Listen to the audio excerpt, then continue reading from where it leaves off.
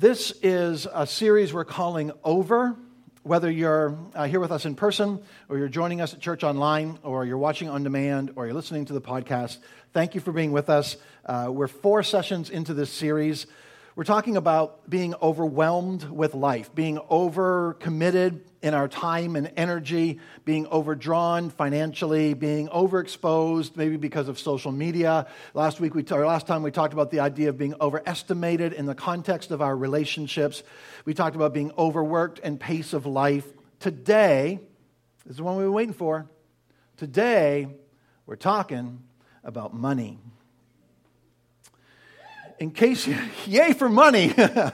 In case you're suspicious of my timing, since a bunch of us got some bonus money from the federal government this week, this message has been on my calendar for this date, this topic, since December, because I plan in advance, so that's just a coincidence. But I want to start by saying we have a very weird relationship with money. We do. We have a really weird relationship with money, with finances. Here's a bottom line. I don't like to say I'm greedy. But if I'm really honest with myself, if I'm being dead honest, I probably am, at least this much. Put it this way, for sure, I'm greedier than I want to be. So what I want to do is I want to talk about money today, and this is sort of the big idea in this Over series. We started with a statement a few weeks ago in part 1, and it's true about every topic that we're talking about, and it's simply this, that what is true is more important than what we feel is true.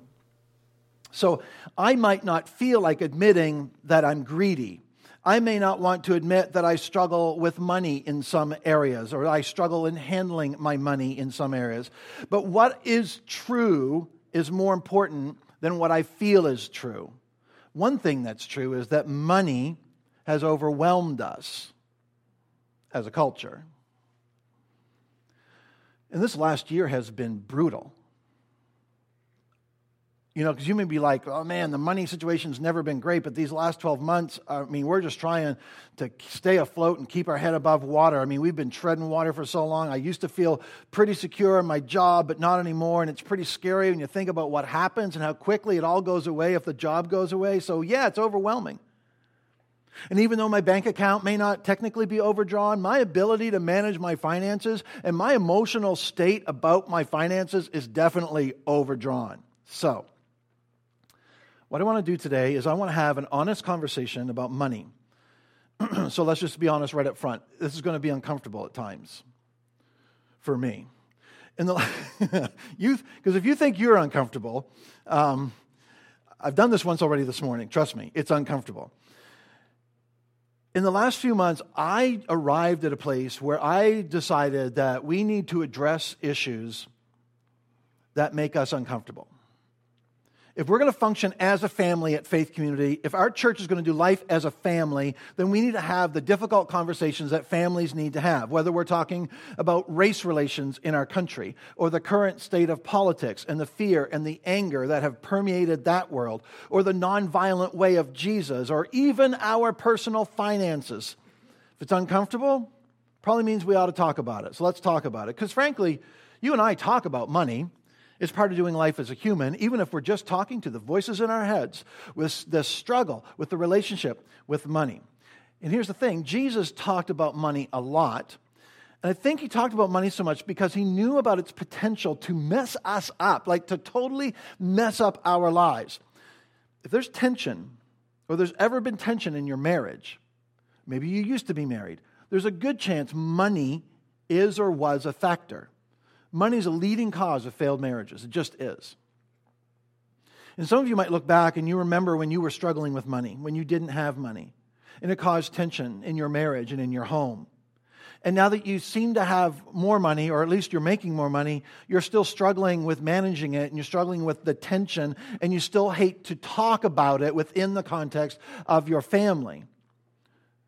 And most of us, whether you have money or not, we still get overwhelmed by the idea and the issues around money. And fortunately for us, the Bible speaks to this, and just like all these things that we've been talking about in this series, I think when we look at what the Bible has to say, it can be incredibly liberating but before it becomes liberating, it gets difficult. So what I want to do is I want to help us kind of just get an honest heart check on where we are financially, because the one thing that you probably are not going to say about your state and money is you're probably not going to say that you're rich. Because we don't talk like that in our culture, even people who are rich. Even if you're rich, you don't say, go around, well, I'm rich. And here's the thing, pretty good chance you don't feel rich this morning. I know a lot of you would say, I don't feel rich. I mean, it's a struggle. Like every month it's a struggle. I should have enough money, but for some reason it's a struggle. I don't feel rich. So what you feel is true is this. What you feel is true is that I'm not rich, I'm not greedy, because I'm not, and I don't struggle with my stuff. That's what we feel. Then there's what's true. And when you're overwhelmed, what's true is more important than what you feel is true. This is a tough teaching. Jesus said some tough stuff. And this is one of those hard passages. But I know that when I'm overwhelmed, what I know is true is more important than what I feel is true. So we're going to lean into this. Here's the bottom line for this. This is what this is all driving to today. When you trust God with your money, you're finally really trusting God. When you trust God with your money, you're finally trusting God.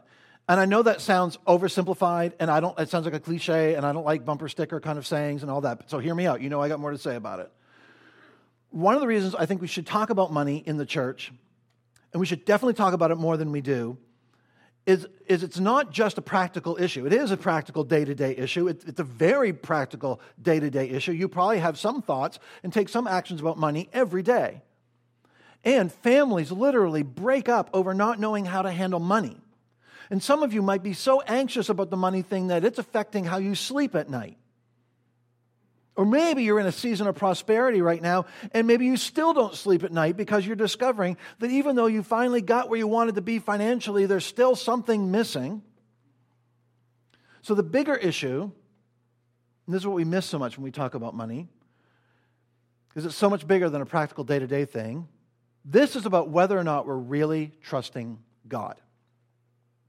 And the reason I love to talk about money in the church on Sunday mornings, you caught that, thank you.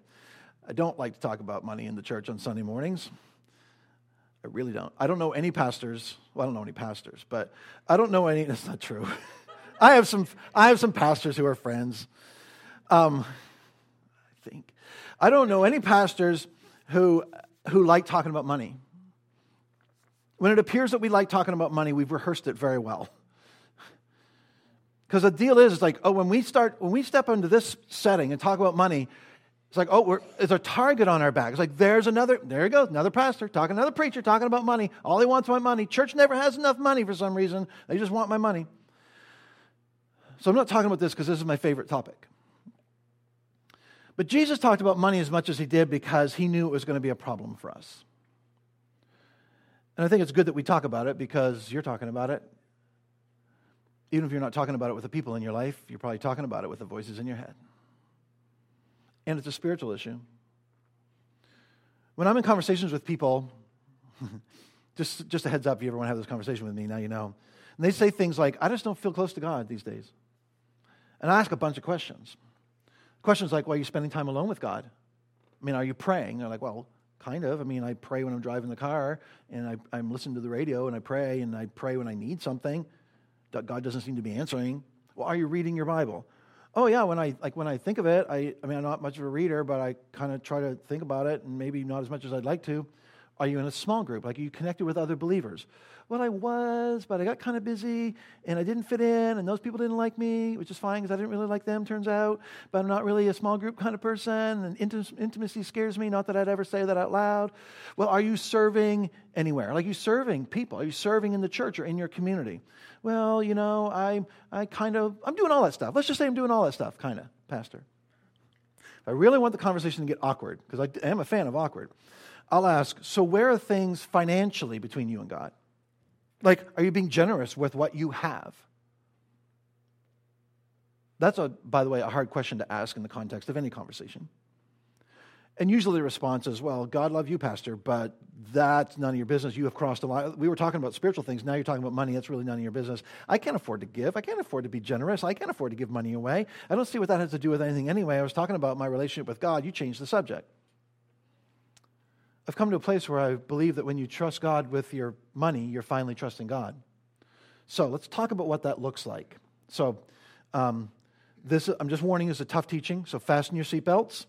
I think the music was pretty good this morning.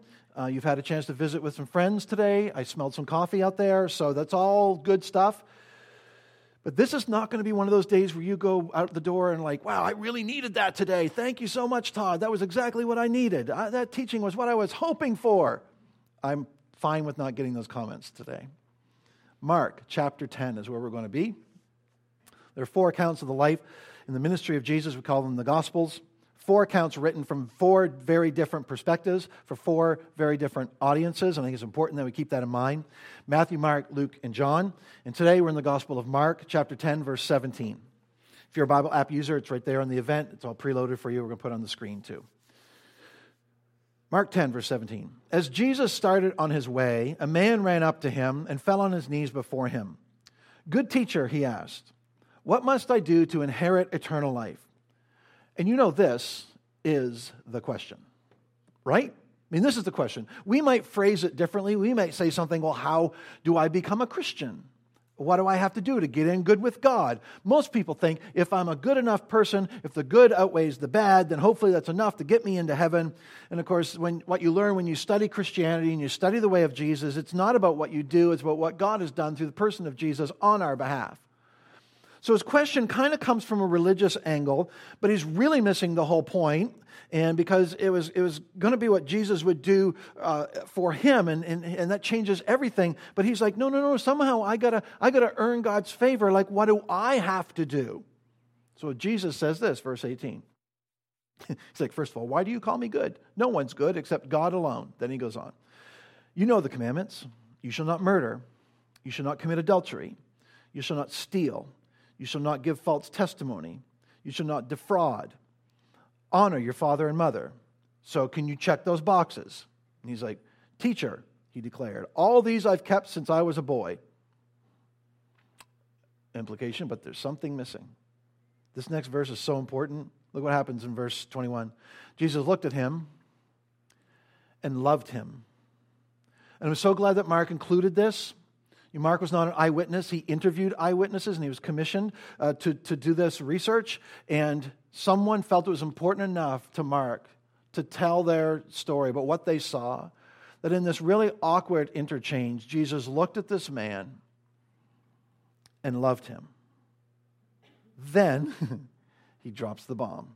One thing you lack. Go sell everything you have and give to the poor, and you'll have treasure in heaven. Then come follow me. Sell everything. That's all he heard. That's all he heard. It's all I would hear. But I've worked so hard. Sell everything. You can't, this must be hyperbole. You can't really mean this literally, Jesus. So I was working when other people were being lazy. Do you know how long I've waited for this? I've planned and I've been patient. And I've been really disciplined and everything I have, I've earned. And you want me to, say that again? You want me to sell everything and give it to the poor? It's like Jesus could have said a lot of things right here. But I think in that moment when he looked into the man's eyes, he saw the heart issue. And he says the one thing he didn't want Jesus to say. I would prefer that he left that out as well. Sell everything. What do you hear? Verse 22, at this, the man's face fell, and he went away sad because he had great wealth. And we're like, oh, whew, good. Then this isn't for me because he had great wealth and I do not. Okay, so nice story. I think I see the point. Rich people are probably not so great after all. He should get rid of all of his stuff. Doesn't apply to me. Do you ever struggle to find find space to store all your stuff? I won't ask how many of you rent storage space. It seems like every other building project in our area and anywhere you look actually in America is a storage unit. Have you noticed? We have so much stuff that we don't know what to do with it. How many times there's an entire Saturday project just to clean out the basement or to clean out the garage so maybe we can get the car in there? Listen, in the global context, you are rich. You're like, yeah, but you don't. You are. And you may know that intellectually because you've read about it or you've heard people who've traveled the world talk about it. But if you've ever experienced it, I mean, seen it with your eyes, smelled it, got some on your hands, then you know this to be true. But we all need to be reminded of the truth that in a global context, you and I are rich. We do have great wealth. And if you refuse to accept this from me, then, and I know you can't afford this, but you need to sign up for our next Guatemala mission, whenever that happens to be, because you got to see it with your own eyes. Sometimes we just need a little perspective, a little shift in the perspective, and a paradigm shift. Oh, here's an idea. Even if you think, oh, I can't afford that, set that stimulus money aside, and you'll be ready when we announce our next mission. You won't have to do any fundraising. At this, the man's face fell, and he went away sad because he had great wealth. And we tend to think that great wealth makes us happy. So let's just be honest. This is a little bit unsettling. When we hear sell all your stuff, we're thinking, well, it's not my house because we need to live somewhere. Not my car because I need to get to work. Like, what do you mean? Like, sell my stuff. Like, then I can follow you? Like, I didn't think this was complicated. I thought you made this easy, Jesus. What are we talking about? Do you think when Jesus said that he wants something from you or that it's possible he wants something for you? Because when we hear this, we all get defensive, okay? He wants something from me. See, I knew there was something to it. He wants my house. He wants my car. He wants my finances. He wants my affluence. He wants my vacations. He wants my retirement. He wants my comfort. He wants my dreams. He wants my sense of security. Jesus is against me going on vacation. I've earned my vacation. He's against me having a car that will start every time I turn the key. Jesus doesn't want me to have a decent house, apparently. What do you want from me, Jesus? I think perhaps we're asking the wrong question. Because does Jesus want something from us or does he want something for us? See, when we're faced with something like this, when we're overwhelmed, when we feel what we feel is true is less important than what is actually true, because what we feel is true is that he wants something from me. But what if what is actually true is that he wants something for me? He wants something for you. What if that's true? The story in Mark 10 isn't over. Rich guy's gone, but the conversation continues, and Jesus looks around. Everybody's kind of like, what just happened here? This was so like out of the blue. We had no idea. This is really weird. Verse 23, Jesus looked around, said to his disciples, how hard it is for the rich to enter the kingdom of God. And the disciples are amazed at his words. And they're like, what is this all about, Jesus? You are messing with our values here. Verse 24, but Jesus said again, children, how hard it is to enter the kingdom of God. And it is. It is hard. Let's be really clear. Jesus is not talking about the afterlife. Okay? He isn't talking about heaven. He talked very little about heaven. He's talking about the kingdom in all of its fullness. He's talking about the kingdom in the here and now. The kingdom that he came to bring. The kingdom that came with him when he said in Mark chapter 1, he says, hey, good news, the kingdom of God has come near. The kingdom of God that he describes in great detail in the Sermon on the Mount. That kingdom is hard. And he says, verse 25, it is easier for a camel to go through the eye of a needle than for someone who's rich to enter the kingdom of God. Now, if you've, like me, been around church a while, you've heard people explain this before because people have tried to explain this away for years.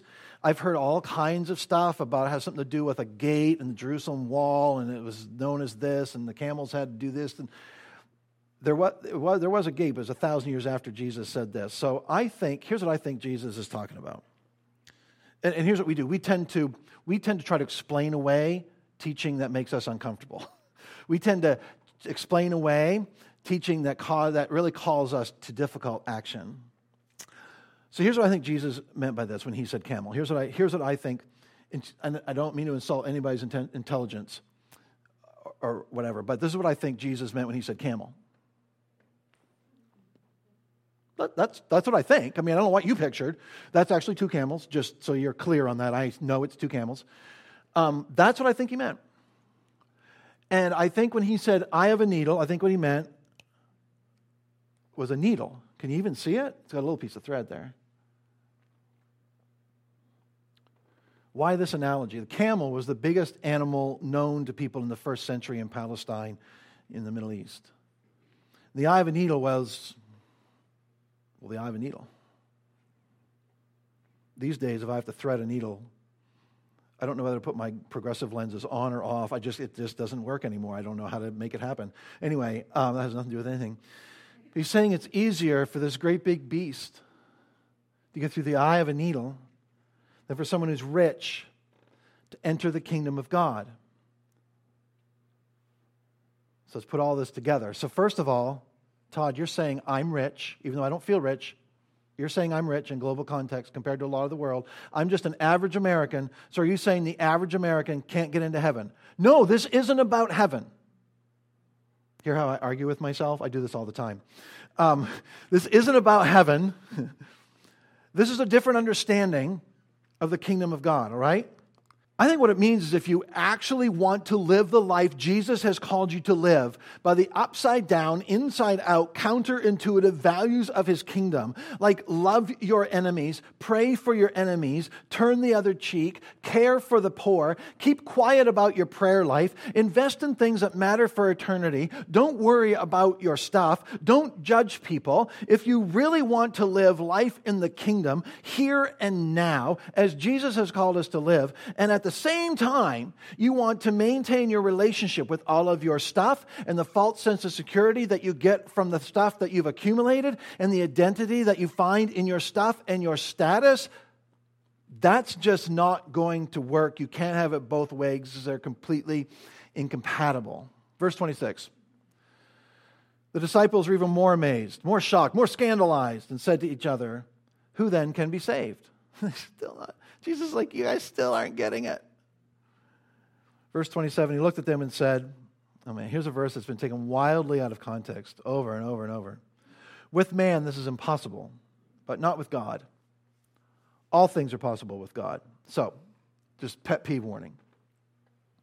This is one of those verses that gets lifted out of context all the time. We use it for our own purposes. Do you know why we take it out of context?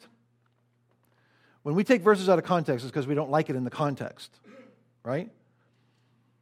Or maybe it's like, well, honestly, I don't even think I know what the context is, but I sure love the idea. Yay, all things are possible. The other passage where Jesus says all things are possible is in the previous chapter, in Mark chapter 9, and that is in the context, ready, of casting out demons. So I would say that if you find yourself caught up in a situation where you are actively casting out demons, first of all, could you please Insta story that? Because I would love to know what that looks like. But I don't, like, that's probably not your everyday experience, right? And yet we'd rather not talk about the context because that weirds us out. So let's just apply this little phrase. And let's just apply it. All things are possible. With God, all things are possible. Let's apply it to whatever situation we want to. And we'll all feel better about our situation. Sorry, it's a little snarky, and I know my tendency. So I got to take a breath. Listen, context matters. Context matters because otherwise you might be leaning into something. You might be believing something that's giving you hope, but it isn't even based in truth. And then you wonder, why didn't God come through for me? Because God, all things are possible. You said so. Why didn't you heal my loved one? Why didn't you fix my marriage? Why didn't you bail me out of this financial hole? I mean, all things are possible. I claim that verse. Posted it on my Facebook. And then God doesn't come through, listen, on a promise that he never made, and we walk away disappointed with God and angry with God. That's why context matters. So let's not reduce deep theological concepts to something that'll fit on a bumper sticker or on a social media meme or that'll read nicely in a song that'll play on Christian radio. Peter spoke up. We're not surprised. Peter spoke up. Because if it's an awkward situation and there's silence, Peter will fill the void. Peter speaks up and he says, well, we've left everything to follow you. So, look at us, Jesus. You know, we gave it up. We were commercial fishermen. We were successful businessmen. We gave up our business to follow you. Like Matthew, he used to collect taxes. I know it's kind of shady and he stole it all, but he had a ton of money. You know, he was loaded. We left it all behind to follow you, Jesus. So what about that? Jesus says, verse 29, I tell you, no one has left home or brother or sister or mother or father or children or fields for me in the gospel. No one who's done that. Well, stop. Because, like, honestly, Jesus, since we're just going to be honest here, like, you talk about all these things we've left, and that's not us at all. We're trying to accumulate these things. We're trying to accumulate houses and family and people and property and businesses and investments and popularity and recognition, and that's what I'm trying to do with my life. I'm trying to accumulate it. But Jesus says, no one who's left all of that behind for the sake of me and my gospel will fail to receive 100 times as much in this present age, homes, brothers, sisters, mothers, children, and fields, along with persecutions, and in the age to come, eternal life. And guess what? That's exactly what happened in the early church. Because Christians were known for their radical generosity. They decided we can give some of what we have. We can give a lot of what we have. Some of them said we can give all of what we have for the sake of others, as an expression of love to others. And it revolutionized their culture. Christians became known as the most generous people in the first century and for their radical love and their radical generosity, and it changed people's lives forever. So Jesus finishes his response this way, and he says, this kingdom of mine that I'm talking about, are you going to get this? It's upside down. He says, many who are first will be last, and the last first. Most of us, let's be honest, spend our lives making sure that we are first. We spend an awful lot of time and energy making sure that we are first. Because we're afraid of what might happen if we make ourselves last, if we allow ourselves to be uncomfortable. Listen, when you trust God with your money, you're finally trusting God. But if you're at the point where like, well, I'll trust God with just about anything, really. I mean, I'm really, just about anything. But money, I don't know. I don't know what that means. Well, you're not alone. So what does it mean to trust God with your money? Like, what does that look like? Do I sell my house? Do I sell my car? Please don't email me this afternoon and say, put my house on the market. Don't know where I'm going to live. Got an extra room. That's not what I'm talking about, okay? Do I give up my vacation? What am I supposed to give up here? And we go crazy, like, well, I'm going to turn to a monastic life, and I'm going to live in a monastery and become a monk and sit on the floor and learn some chants and eat cabbage all day. That's my new life. You can visit me once a year, but I can't talk to you. So see what you started. Here's the thing. This is about something deep inside of us.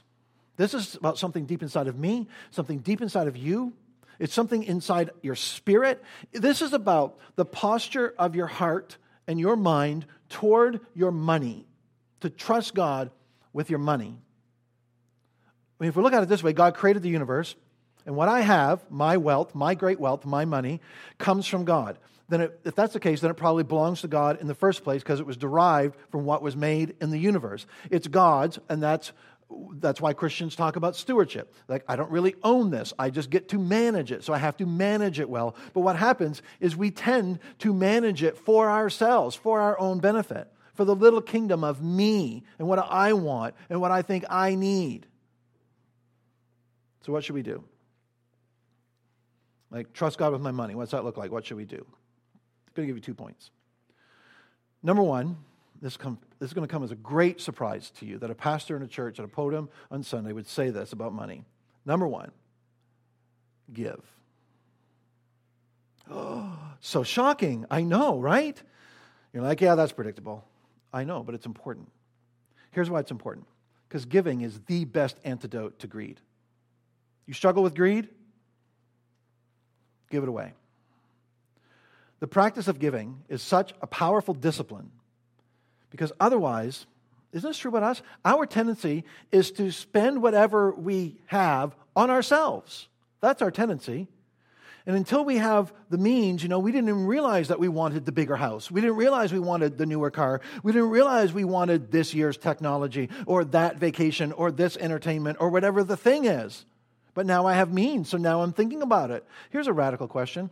What if giving was the biggest single line item in your family budget? Think about what the biggest line item is in your family budget, and what if that's how much you were able to give every month? How cool would that be, right? I mean, wouldn't you love to get to that place? You would, right? Are you with me? Would you love to get to that place? Because some of us aren't as generous as we'd like to be, and we'd love to get to that place. The rest of us just love our stuff, apparently. So, okay, whatever. You're like, no, what are you going to ask me to do if I nod my head? Hang with me. Here's the thing. Here's the thing. This idea of giving becoming the biggest line item in our family budget will never happen if it doesn't find its way into our monthly budget to start with on some level. Like, you got to start somewhere. And listen, this starts with a decision. It starts with some conversations within your family, and it grows and becomes a bigger part of your life by making different decisions about your money when it comes to your money. And if you don't think you can afford to give, can we just all be really honest for a second? Well, this is going to be a good place to talk about the elephant in the room. This past week, many of us got a nice big gift from the federal government. You're like, that was this week, and all of a sudden you're on your phone. Don't look now. It'll be a surprise for lunchtime. I've been doing a lot of analysis on this, and I might be off on this, but from what I can tell, and I'm not very tuned in with this stuff, but from what I can tell, this whole stimulus package thing seems to be a tiny bit political.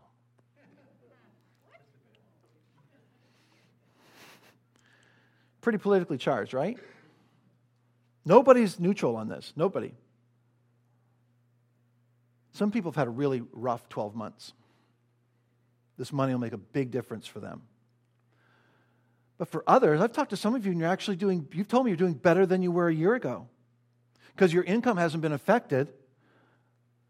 But at the same time, you're spending less money because where are you going to spend it?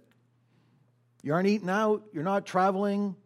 You're not spending a lot of money in entertainment. So I was doing a little thinking, doing what most of us do, a little math for fun.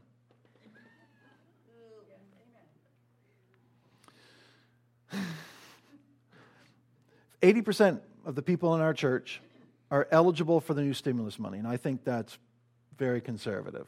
And I don't mean that politically. I'm just like with the conservative as the word means. If 80% of the people in our church are eligible for the new stimulus money, which is bonus money, right?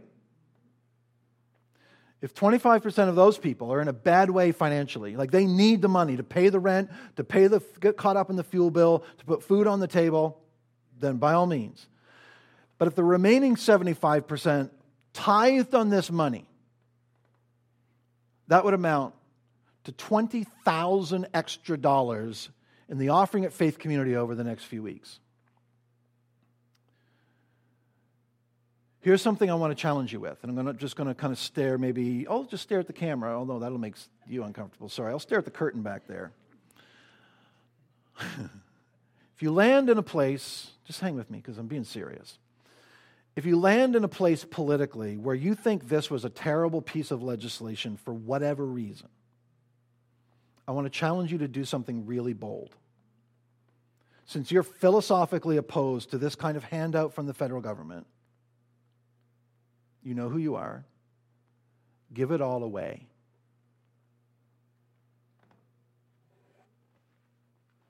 I'm not kidding. For once, let's put our money where our politics are. Just for once. If you have strongly held opinions about that, deep philosophical views, you've made it clear on social media, where are you giving it to? Who are you giving it to? How are you going to give it all away? Man, that could be a whole lot of fun. Find a charity that's serving people in need. Give them your stimulus money. Can you imagine the good that would be done Just in our community, if everybody who's opposed to this politically, everybody who's opposed to this package actually gave all that money to organizations that are helping people. Well, it's better in our hands than the federal government. No, it's probably better in the hands of somebody who's actually serving people. And if you think you're off the hook, the rest of you, I want to challenge you to tithe this money. A tithe, by definition, is 10%. But if that isn't doable, do something. And here's my caveat. I need to be real clear about this, okay? Just so you know, this isn't about the church being on the receiving end, okay? Take 10% of your stimulus money, those of you who can't give the whole thing away or whatever, take 10% of your stimulus money and give it away. Do some research. Might be a neighbor that would really benefit from that. Pick a charity, a nonprofit. Pick a couple of them. Do some real good with this money. And you want to do something really radical. When you're doing that, set up a recurring donation and commit to give something every month. I don't care if it's $10 or $1,000 a month.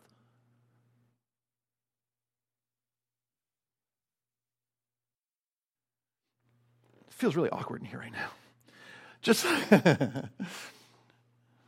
got you thinking.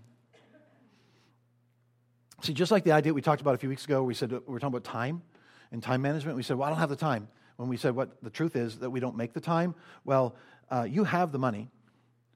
We just decide to spend it on something else, usually. You're like, yeah, like rent and groceries. I understand that. But even if that, don't we all spend a little money carelessly? So what if we just started to make better, more intentional decisions about our money so that we could be more generous with what we have? Because who doesn't want to be more generous? So number one is give. Number two is get some good advice. And you're like, yeah, not like this advice. Well, whatever. Get some good advice, because we can find ourselves overwhelmed by finances. And it doesn't matter whether you have money or don't have money. We need some good advice sometimes. And maybe you're like, well, I really can't imagine because like giving, this whole thing, because I'm so underwater, sideways, overdrawn, upside down financially, however you want to say it. I don't know how it's possible. Or I could give, but I'm kind of scared because I need the security of a certain amount of money, right there that I can lean into. Get some good advice. But be careful, right? Because most people's advice would be, oh, well, first of all, you got to make more money. So work some more hours, get a second job, make more money. You got to make more money for yourself. That's not the kind of advice I'm talking about. Find someone who values the practice of generosity. Find someone, they don't have to have a lot of money. It might blow your mind. Just find someone who has demonstrated that they are living their life with a spirit of generosity. Now, in the past, we've offered some personal financial management classes here. We haven't done that in a while, but it's on our radar. In fact, we're having discussions about that this week. So we've put an interest form in the lobby. We're going to put one online as well, or send it out by email probably. We don't know any of the details yet, but if there's enough interest, we'll explore the details, days, times, how long, costs, whether we're doing childcare, all that. And if you're interested in learning more about what our next, financial management class might look like, get your name on that list. It's there in the lobby. We'll make sure you're in the loop, and we'll consult you about the details. There's no obligation, all right? But we just want to get as practical as we can. So if we're going to say get some good advice, we want to do our part in offering that environment where you can get those resources. So this is my hope for you. This is not something we want from you. This is something we want for you. We want us all to be able to live by biblical principles when it comes to our money, to value what God values when it comes to our money, because when we trust God with our money, then we're finally, really trusting God. Let me ask you this and then I'm done. If you're not trusting God with your money, why not? Like why not? Where exactly has God shown that He can't be trusted? Let's pray. Heavenly Father, this is a tough teaching. It's a tough teaching that doesn't resolve easily. It doesn't resolve into some feel-good emotion. But may we just be reminded today when we strip everything else away that you looked at this rich young man, you saw him, and you loved him. And you're looking at us, the church in America, with everything that we have, with all of our comforts and conveniences, with all of our abundance, and you love us. And you want something for us, not something from us. And as challenging as this is, as much as this might be the last frontier of trust for some of us, to trust you with our money, it's easy to pretend that this isn't a big issue, that it's just a practical thing, that it isn't a spiritual matter, but it is. So, Heavenly Father, where you've spoken to us today, where your Holy Spirit has prompted us today, nudged us out of our comfort, would you give us courage and the discipline to act, to follow through, to give, to ask for help, to learn to trust you with our money,